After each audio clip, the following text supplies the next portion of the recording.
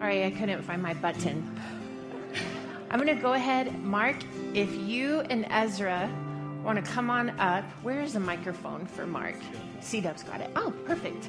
So everything that we're singing about, how many of you know that it's wonderful to be able to actually see in real life and in person what we sing about, what we pray about, and what we declare? So.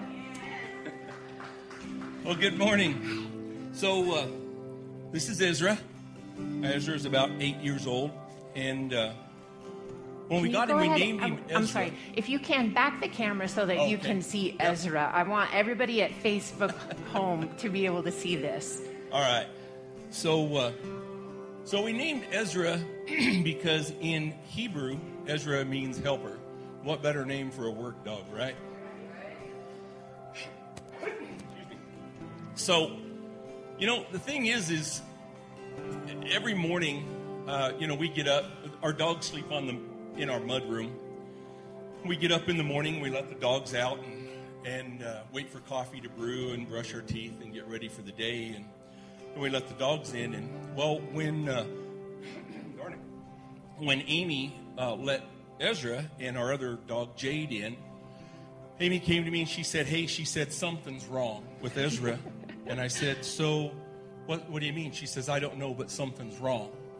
So I went to look at him, and his pupils were dilated really huge, and he couldn't see.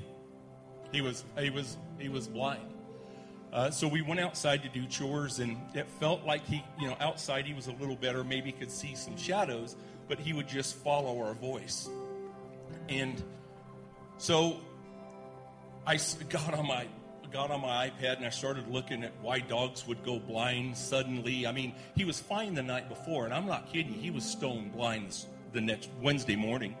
He was running into things. Well, yeah, he was obviously he could not see, right? Absolutely. It was kind of really hard to watch because coming from our mudroom into the house, there's one step, and he couldn't navigate that one step. Even once he was in the house and even outside, he couldn't walk through the door. He was hitting on each side of the door, trying to follow our voice. So obviously blind.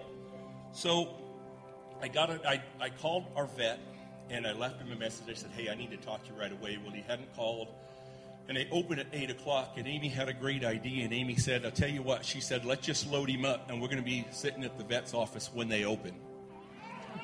So that's exactly what we did. And I went in. I said, hey, I've got a dog I need you to see right away. And I carried him in. Same thing. He couldn't see. So we waited there a little bit, and the vet got there. He's been my vet. He's been my small animal vet forever. And so as we're walking him back to the examination room, he kind of nods his head. He said, I think I know what's going on. And so we put him on the examination table, and he used his little eye thing, and he's looking in his eyes. And he says, your dog has SARS. And I said, what is SARS? And he gave me this little handout. It's sudden acquired retinal degeneration syndrome. They don't know what causes it. He said, your dog's blind. And I'm like, man, you kidding, right? He goes everywhere with us. He's either with Amy or me. When we move cattle, he's with us. It's a competition who gets to ride on the side-by-side with you. Exactly. With Ezra. And Amy, if Amy gets a seat or not. Exactly. The thing is it's not like he's a house dog that sits in front of the fire all the time. He's a goer and a doer. And it broke my heart. It really did. He said, what did the vet tell you about it being cured? Was there any treatment? And that's exactly what he'd said. He said, there is a canine ophthalmologist over in Lovell, and he says you're more than welcome to go see him, but there's nothing they can do. Your dog is blind. And he said, my suggestion to you is you need to go home and blind dog proof your house. He said you need to watch where the coffee table's at, take away things that he's going to run something into his eye. Not that he needs them, but he said, so just really you're going to have to blind dog proof your home. So we're like, man, this is miserable. And I mean, Amy and I, we wept together. Because, like I said, he goes and does everything with us. And you can't do a lot with a blind dog. We already have one of those. So we were going to my brother-in-law and sister-in-law's to help them on Wednesday. So we went ahead and loaded him up in the car and just was going to take him with us. And on the way, we just started praying, and we asked those around us just to pray. And I remember speaking to Sards, is because I remember sitting in the car I was driving and speaking to Sards, saying that Sards has to kneel in the name of Jesus. That Sards has to kneel to the name of Jesus, has to bow to the name of Jesus. And that since he is mine, that I have dominion over and I steward over my animals. And I asked God to heal him. And it was really crazy because driving in the car, looking in the rearview mirror, he was riding all the way in the back. And his eyes, you could see all the way, it's kind of like when you see a dog in her eyes in a reflection. The reflection, it was just green all the way to the back, and they were big. And I kept seeing that. It was eerie looking to me in my rearview mirror.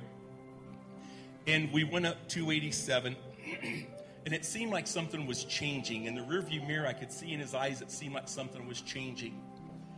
And Amy was praying. We were both kind of halfway crying and praying. Not that we were going to put him down, but it's just tough with a blind dog. So we got out at the rest area on 287 between Fort Collins and Laramie. And I looked at Amy. I said, you know what? I think he's getting better. She goes, I don't know. He ran into that tree. So we thought, okay. I thought, well, maybe that's just wishful thinking. So by the time we got to my brother-in-law and sister-in-law's, we got him out of the car. And lo and behold, if he didn't run over to a telephone pole and relieve himself. And I actually told my sister-in-law, I said, I think he's better. She goes, well, he can see that telephone pole. And you know what? And right now, this dog can see 100%. Yes.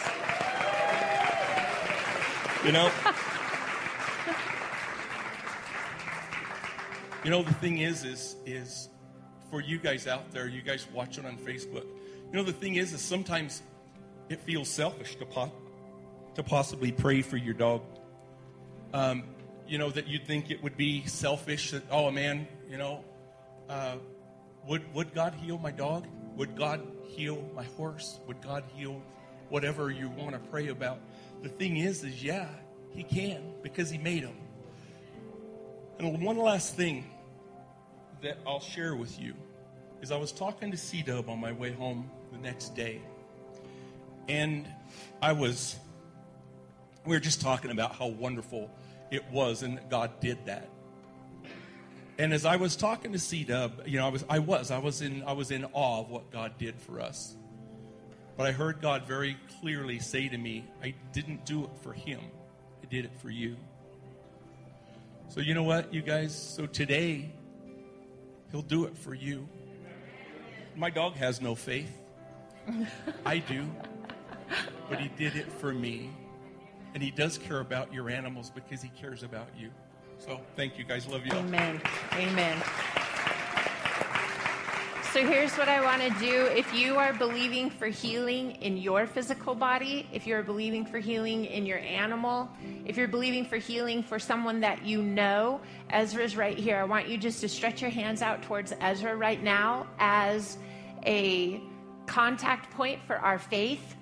And Father, in the name of Jesus, we thank you that you are the God of miracles. I thank you, God, that there is no end to your goodness and to your reach and to the touch of your hand. So, Father, for those people that we're praying for those animals that we're praying for the individuals, us that are praying for ourselves, Father, we reach our hands towards Ezra and we take hold of the testimony of what you did in his eyes, that it is a miracle healing that takes place. And Father, we thank you for the miracle that is on its way, that is in progress, that is working and being released right now in my life and in those that I'm praying for.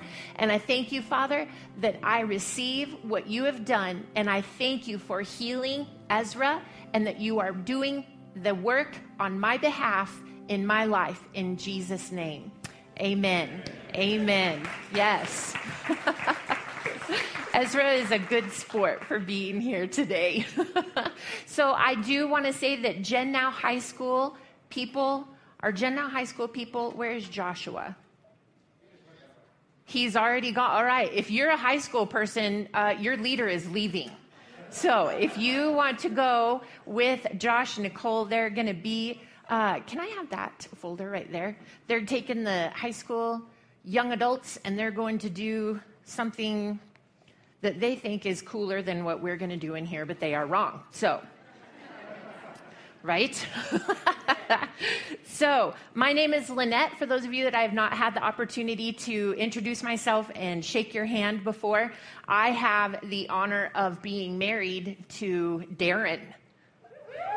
That's my job. That's what I get to do. And I want to welcome Heather Johnson in the house this morning. We're honored to have you here. Yes.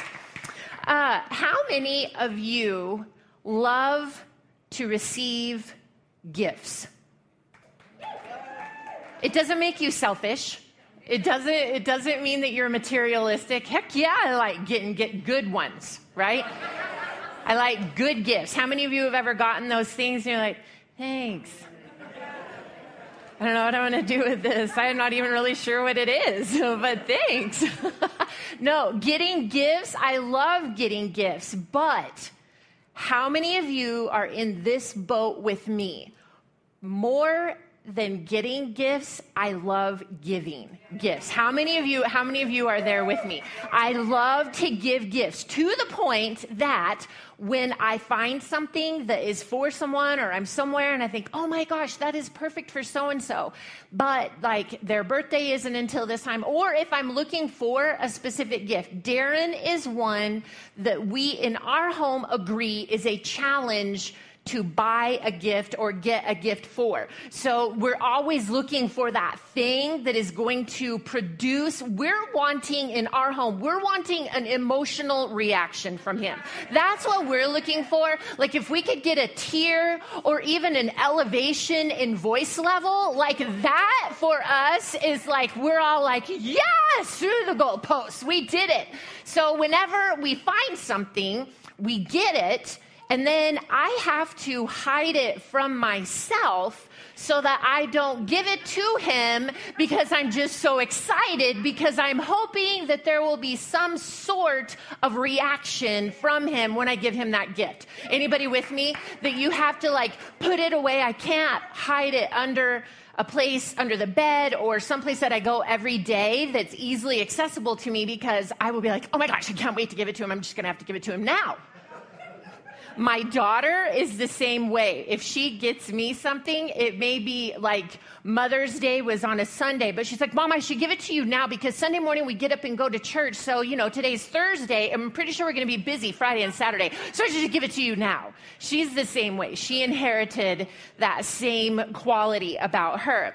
It's an interesting thing because in James chapter 1, which is where we were reading from last week, I want to read James chapter 1 in verse 2 to you. I think it's verse 2, out of the Message translation.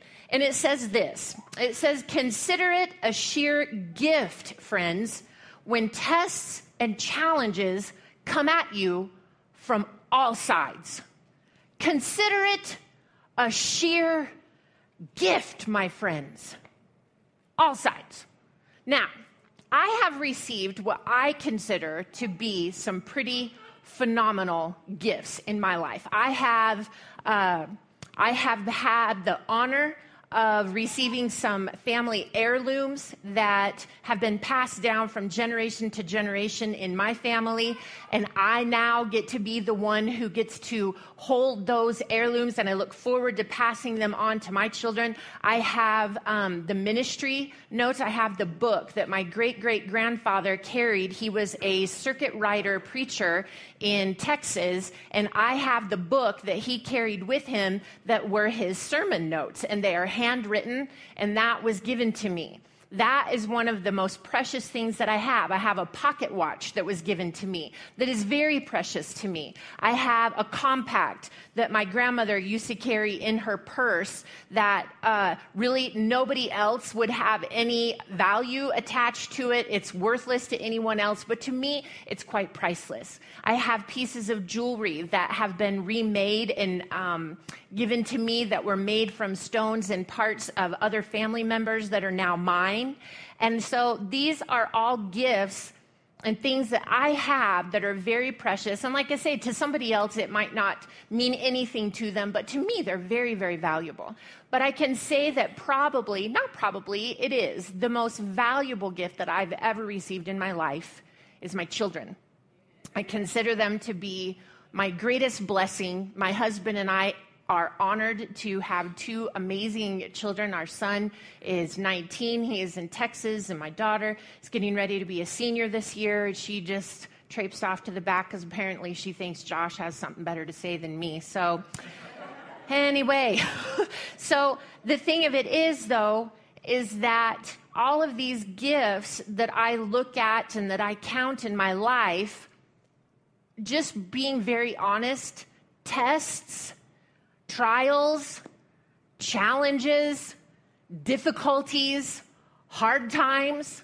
Not once have I sent a thank you card to anyone for any of those. Not once have I looked at that and said, that is a great gift.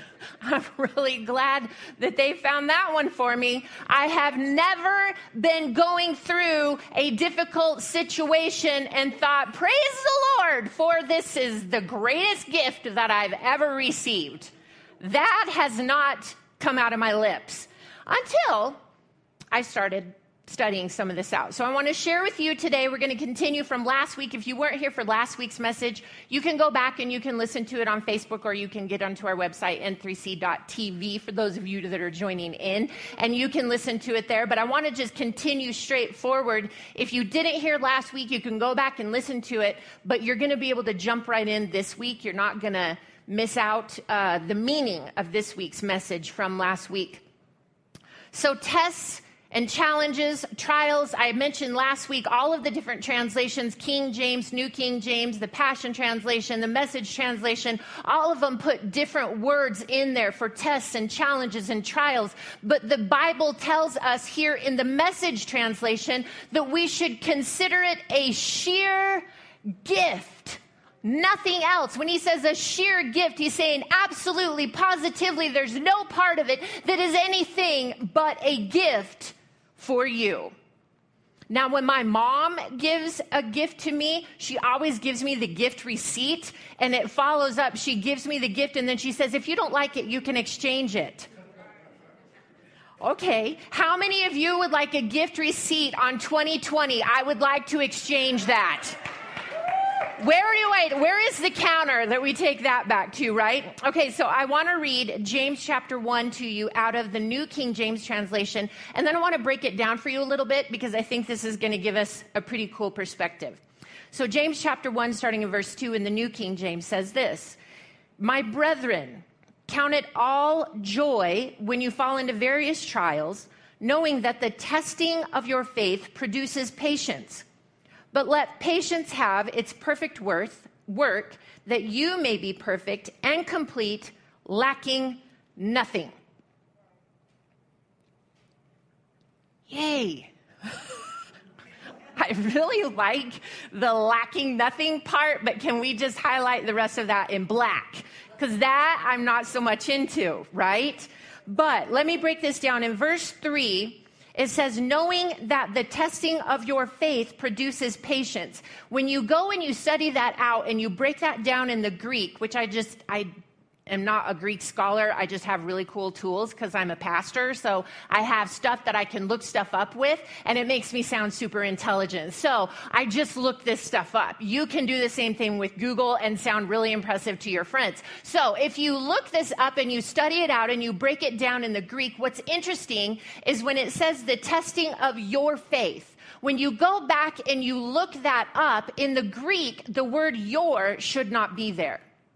And actually, the way that this verse would read is like this. It would say, knowing the proven trustworthiness of God's divine persuasion, God's faith in you is complete in power to be unswerved from your purpose. So what's interesting is it says that the testing of your faith, we take that word your out, and the word testing actually means to be proven trustworthy. So actually, when you read this verse and it says the testing of your faith, you think, oh man, that means I'm going to have to be put through some really difficult stuff, and my faith is going to be tested, and I don't know what that's going to look like. Am I going to pass or am I going to fail? Actually, when you break this down, what it's saying to us is that when you go through hard times, that it is a proving of the reality of the realness of God's faith in you and his power in you and his unswerving destiny for you in the midst of that trial. That's what this is actually saying to us. So if you remove the your, what we find out is that it's actually God's faith in us that is coming out and is proven real, proven honest, proven reliable in times of difficulty. I remember, I don't even know how long ago it was. I remember Darren was studying in Matthew 11:22, and it says, have faith in God. It's the same thing in that verse. When you break that down in the Greek, actually what it says, and it's translated this way in the Passion Translation, that Mark 11:22 says, have the faith of God. And I remember the first time Darren said that to me, have the faith of God. I was like, are you out of your ever-loving mind? How am I supposed to have the faith of God? That's like unreachable to me. How am I supposed to attain to that level of faith? But very simply, the scripture says to us, the Holy Spirit is on the inside of you. And when the Holy Spirit is on the inside of you, the faith of God is in you through his Spirit, so that when you go through hard times, you're not trying to make it through like a bulldog just by sheer determination and your own power. You are in a place like that with the Holy Spirit on the inside of you. The Holy Spirit's strength comes up because the faith of God is in you and is proven reliable, trustworthy, and real when you go through hard times that are apparently to be viewed as a gift, according to the scripture. So tests and challenges being a gift. As I said, my kids are, to me, the greatest gift that we have.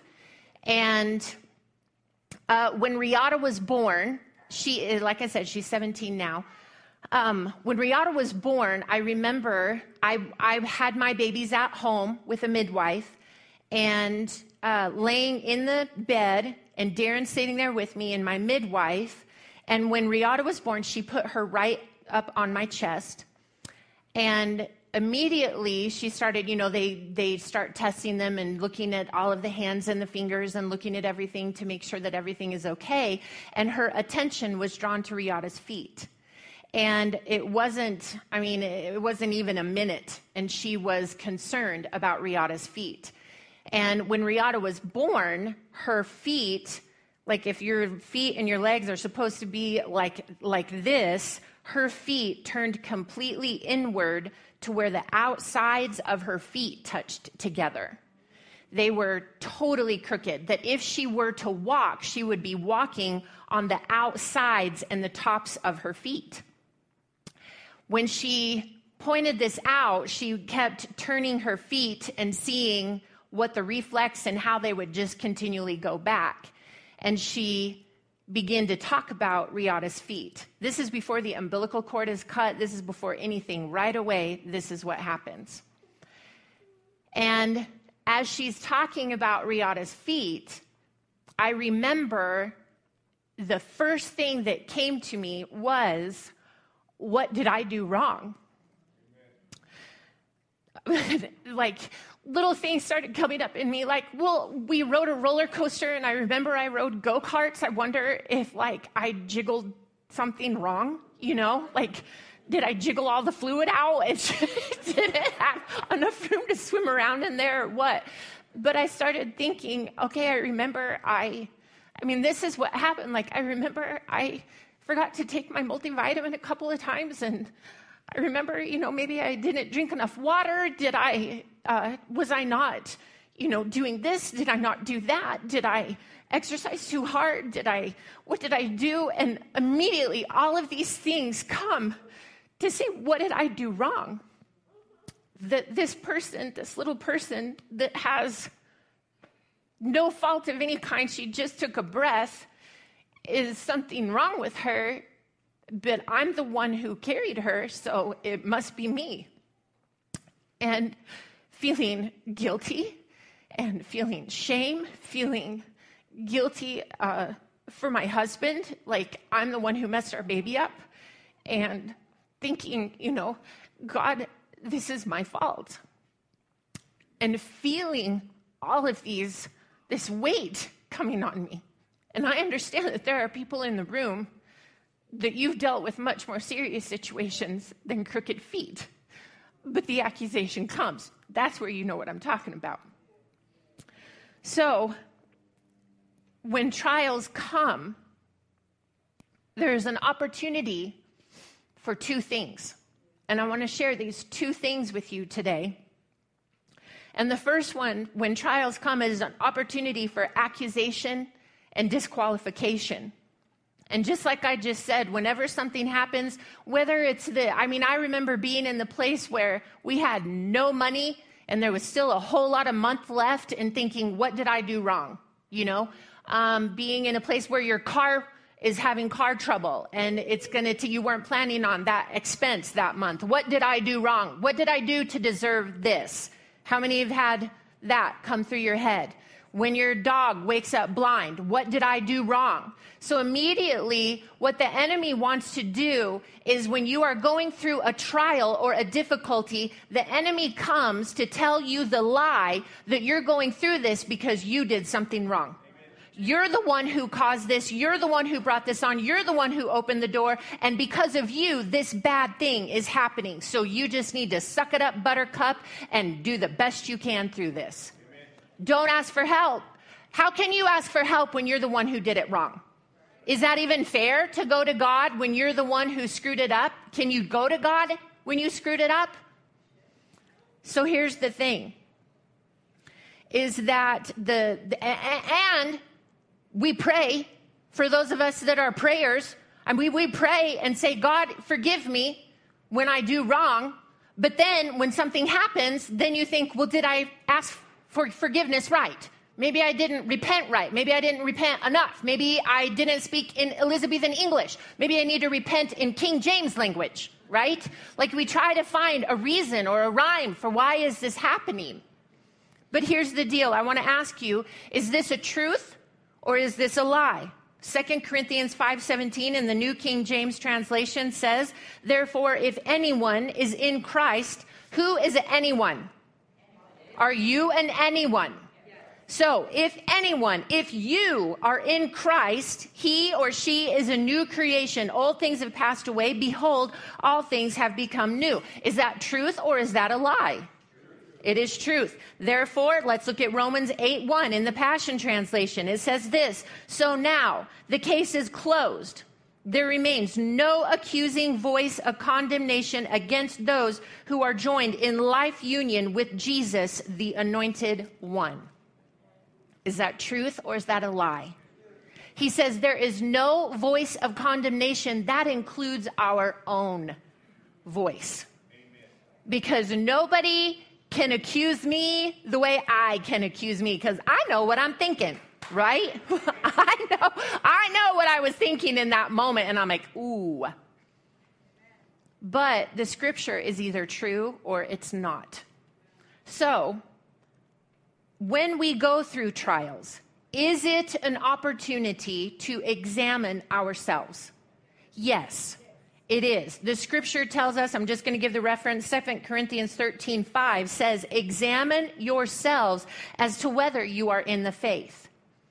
Now, when we have hard times, when we go through trials, it is an opportunity for us to humble ourselves and say, God, is there anything that you would like to point out to me? Is there anywhere that I have left a door open? Is there anything that I have left undone? Are you putting your finger on something that you are wanting me to see so that I can get that taken care of now so that it doesn't come up in later times? Yes. But when it says examine yourselves, it goes on and says to see whether you are in the faith. When we examine ourselves, we are to examine ourselves through the lens and the truth of the word. Not through the lens of comparing ourselves to anyone else, to what we think we should look like, what we think we should act like, what we think we should be like, and where we think we should be in this season of our life. So when it says examine yourself, everywhere that you see that in the Bible, it will tell you to examine yourself, but it gives you the parameters that you are to use when examining yourself, and those parameters are the eyes of God. It is not anybody else's eyes. It's not what anybody else tells you you should be like. It's not what any other standard is put on you in the world today through any other source other than the Word of God. And when we examine ourselves according to the Word of God, what happens is we look at ourselves through the lens of God, but very quickly our eyes are turned immediately to Him. Because to get into this self-examination, this introspection, all of this inward thinking is a very dangerous path to take, because if God isn't putting His finger on anything, I can make something up. If I don't hear something right away from God, I can make it up because I know me.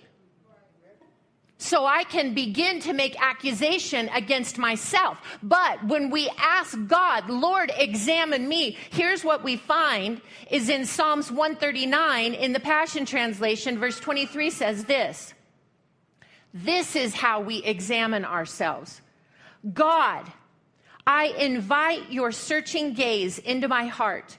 See if there is any path of pain I'm walking on, and lead me back to your glorious everlasting ways, the path that brings me back to you. When we are examining ourselves and invite God's eyes in, immediately what happens is our focus in our heart is turned to God. But when we're in the situation of, God, what did I do wrong? What door did I leave open? What sin am I carrying that I don't even know that I have? Where is the focus? It's all inward.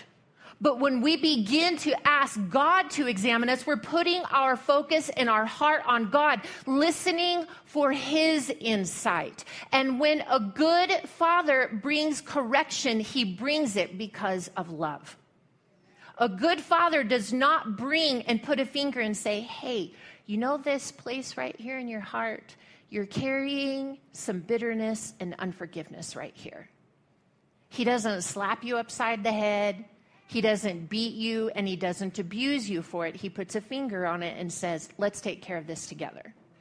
That's the way a good father does. Now, when we come from that posture, when we go through difficulties and hard times, when we're viewing things from that perspective, how do we come to God not hindered by guilt, not hindered by the lie of shame, not hindered by the lie of regret? When we come to God, then we come to Him, as Hebrews 4:16 says, so now we come freely and boldly to where love is enthroned, to receive mercy's kiss and discover the grace we urgently need to strengthen us in our time of weakness. When you're not carrying self-accusation and the question of what did I do wrong? I'm the one that made this happen. I'm guilty for this. I'm the one that deserves this. When you're not carrying that lie, you have no problem boldly going to the throne of God, asking for help, asking for strength, asking for Him to give you a path to guide you through, because you're no longer staring at yourself. You're looking at God and saying, God, show me how you want me to navigate this, and I'm going to be bold. I'm going to be courageous. And I'm going to be very forward and coming right before you and putting myself right in front of you and saying, God, I need your help.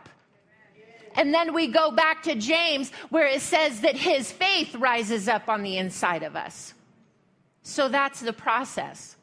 So when Riata was born and her feet were crooked, the midwife told us, you're going to need to get her to a specialist right away. Because if she starts moving and crawling, she will be walking on the outside of her feet and it will affect her entire skeletal structure.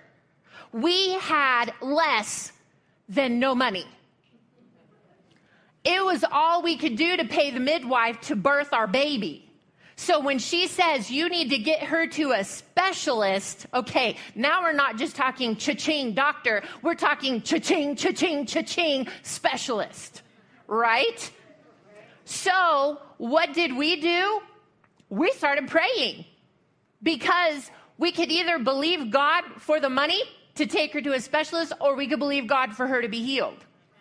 So every time Darren would hold her, he would hold her like this, and he would rub her feet. He would stretch her feet out, and he would rub those tendons on her legs. He would rub her feet with oil, and he would speak over her, and he would say that she was strong and that she was going to run strong and that her legs were straight and her feet were straight. And every time he would hold that little girl, he would straighten her feet out and he would speak to those feet.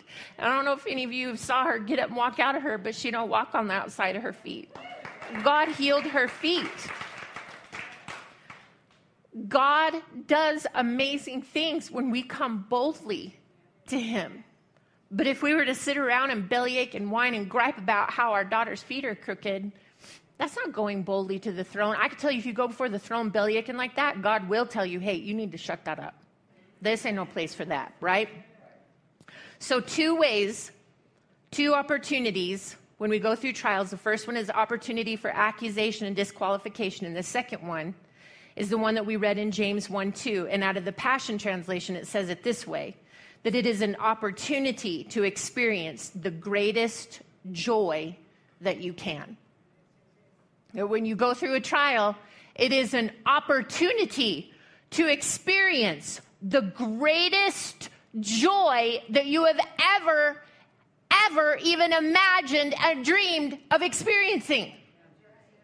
See, God wants us to experience this level of great joy, but we cannot experience this level, this kind, this elevation of joy until we learn to view trials as an opportunity for God's faith to rise up on the inside of us and to experience the strength of God's faith in action for us. That is where great joy comes from, is when we're not looking at trials like we're going to be taken down, when we're not looking at difficulties like, how do I get out of this? When we're not looking at hard times as, what did I do wrong? But we're looking at a trial as an opportunity to experience a new level of God that we have not yet experienced. And if this trial is coming into my life, it means that God is wanting to take me to a new level of strength. And that new level of strength is not a place that I can get to by taking the easy road and sitting in my easy chair and eating Cheetos and not doing nothing. I'm going to have to go through some resistance in order to develop the strength that God wants me to have, because God knows where he's taking me. God knows the purpose that he has for me, and God knows the strength that I'm going to have to get there and to stay there and to maintain the land that he's giving me once I get there. I cannot be complacent and expect that I'm going to have all the strength I need by sitting around. This is a really good picture. Our physical bodies are a really good picture of this concept, because you cannot develop more strength with no resistance. You're going to have to experience resistance against your muscles in order for your muscles to get stronger, to get bigger, for you to have more strength. You can sit and lift the remote all day long and ain't bicep getting no bigger. Right? You can lift that fried chicken to your mouth all day long, but it is not building a six-pack. Now, I am not speaking against fried chicken. Don't get it twisted right now. Everybody hear me. There is good fried chicken, all right? And it's worth lifting that to your mouth. But it is not going to help your muscles. It'll help your taste buds, make you want to slap your mama. But you have to have resistance to get stronger. So God knows that when we go through difficult times, when we hit resistance, He's looking at it as an opportunity for His faith to rise up in us and us to experience a new aspect of who He is, because I've not encountered this difficulty before. I've not been here before. And it's just like in Nehemiah chapter 8 in verse 10. It's back there where your Bible pages are still stuck together and nobody reads there, but everybody knows this scripture. Nehemiah 8:10 says, "The joy of the Lord is our strength." That's probably the only scripture anybody knows out of Nehemiah, but it's a really good one. The joy of the Lord is our strength. What that means, it means literally in the Hebrew, the exceeding gladness of our God Himself is our refuge. It is our rock. It is our hiding place. And in the Hebrew, it's actually a picture of a harbor. So when a ship is going through a storm, when the ship storm hits, God is your harbor. God is the place of calm. God is the place of safe. God is the place of peace. The joy of the Lord is our strength. So if the joy of the Lord is our strength, when we go through hard times, count it all joy. Because the strength of God is rising up on the inside of you, and it's the opportunity for us to experience God in a way that we've never experienced Him before, because God is faithful. Amen? So the resistance brings strength, and time brings endurance. You don't build up your endurance by running to the refrigerator. Darn, right? You build up endurance by longevity. You build up endurance. So if your breakthrough isn't coming right now, praise God for the ones that come immediately. But what if you've been walking this out for days? What have you been walking for months? What if you've been walking for years? Your endurance is being built over time, because here is what James tells us. Let's read it through again, and let's start in verse 3. It says, "For you know that when your faith is tested, it stirs up power within you to endure all things. And then, as your endurance grows even stronger, it will release perfection into every part of your being until there is nothing missing and nothing lacking." So I called this message the art of endurance, because the art of endurance is coming to this place to endure through hard times, through difficulties, and to develop the strength as you do, to coming into the place of perfection, of lacking nothing and of nothing missing in your life. I want you just to think about that right now. When He says lacking nothing and nothing missing in your life, that means nothing.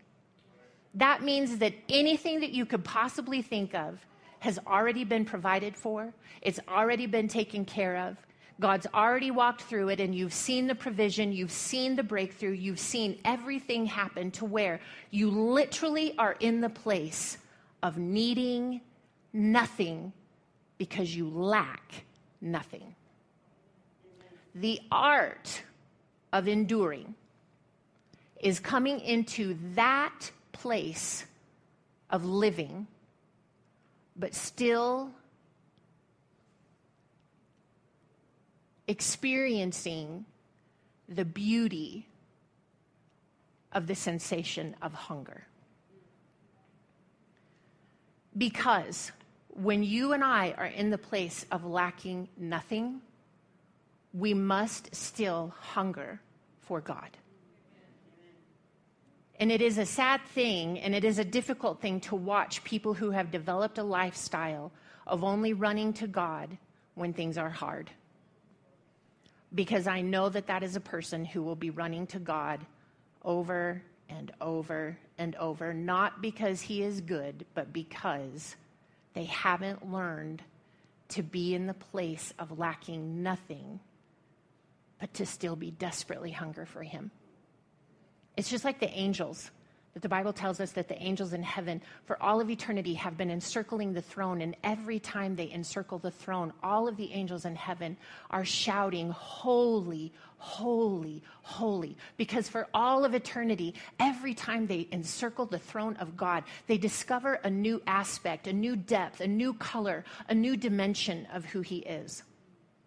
So you and I have the opportunity to add to the beauty of that when we develop the ability to lack nothing and still be hungry.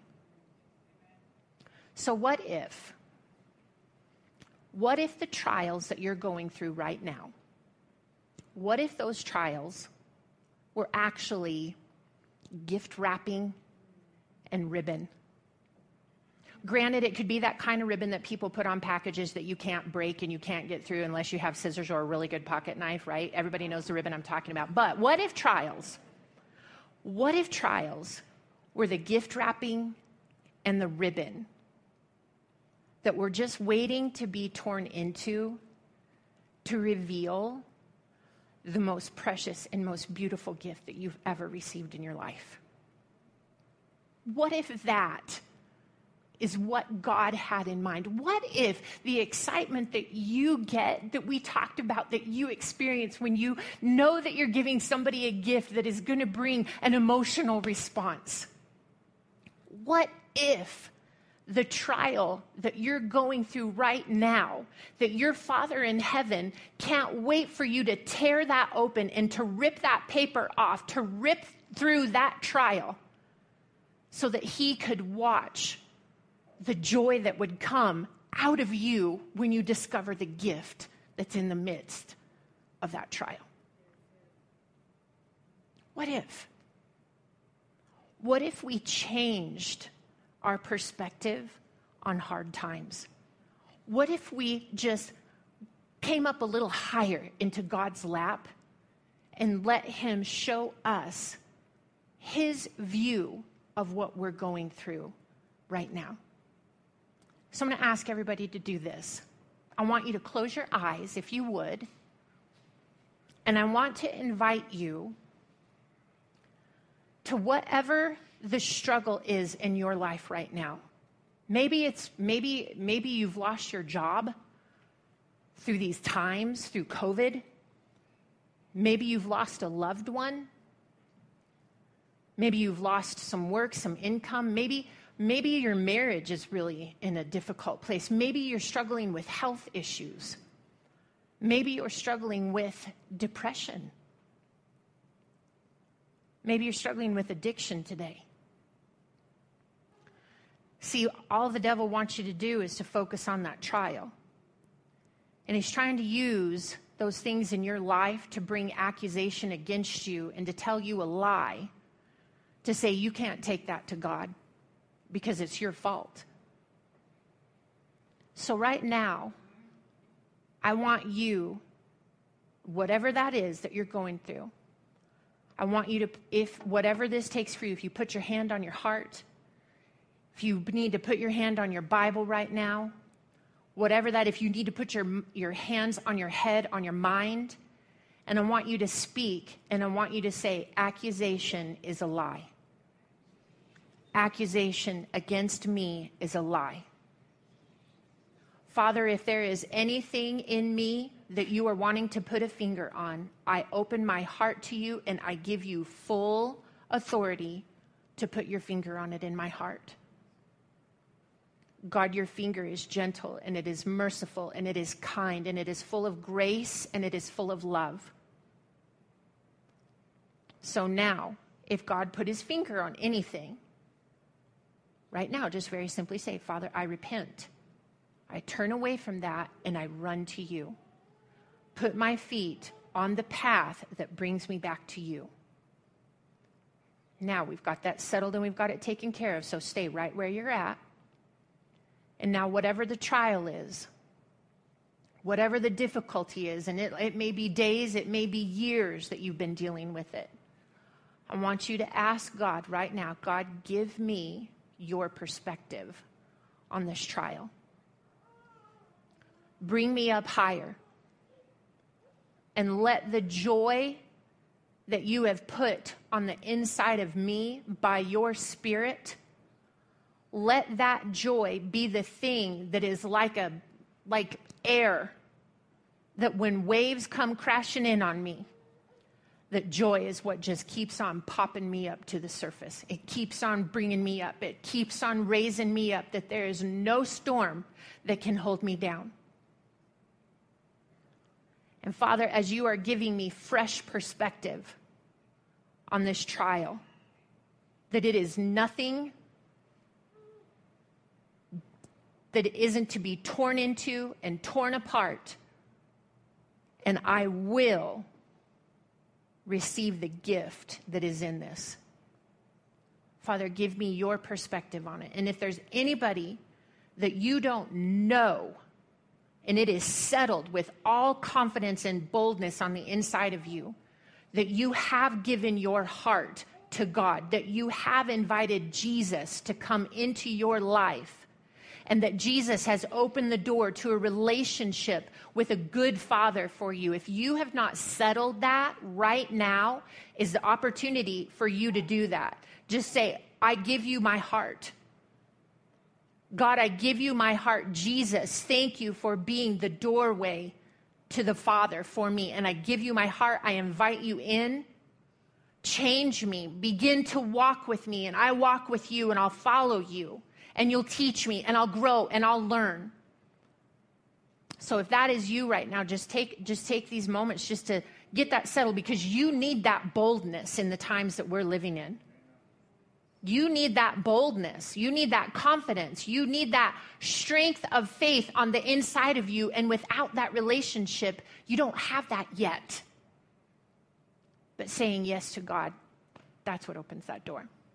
So Father, I thank you that today, that everyone that is listening to this and everyone that will be listening to this, the trials are no longer anything that scares us. That as a matter of fact, the devil is going to start being afraid to send trials to us, because every time he does, we just get stronger, we get more powerful, and we even rise higher. And so, Father, I thank you that our perspective on trials and difficulties are ones that we are not afraid of it. We don't back down from it. We don't try and get out of it. But Father, we press into it. We tear it apart.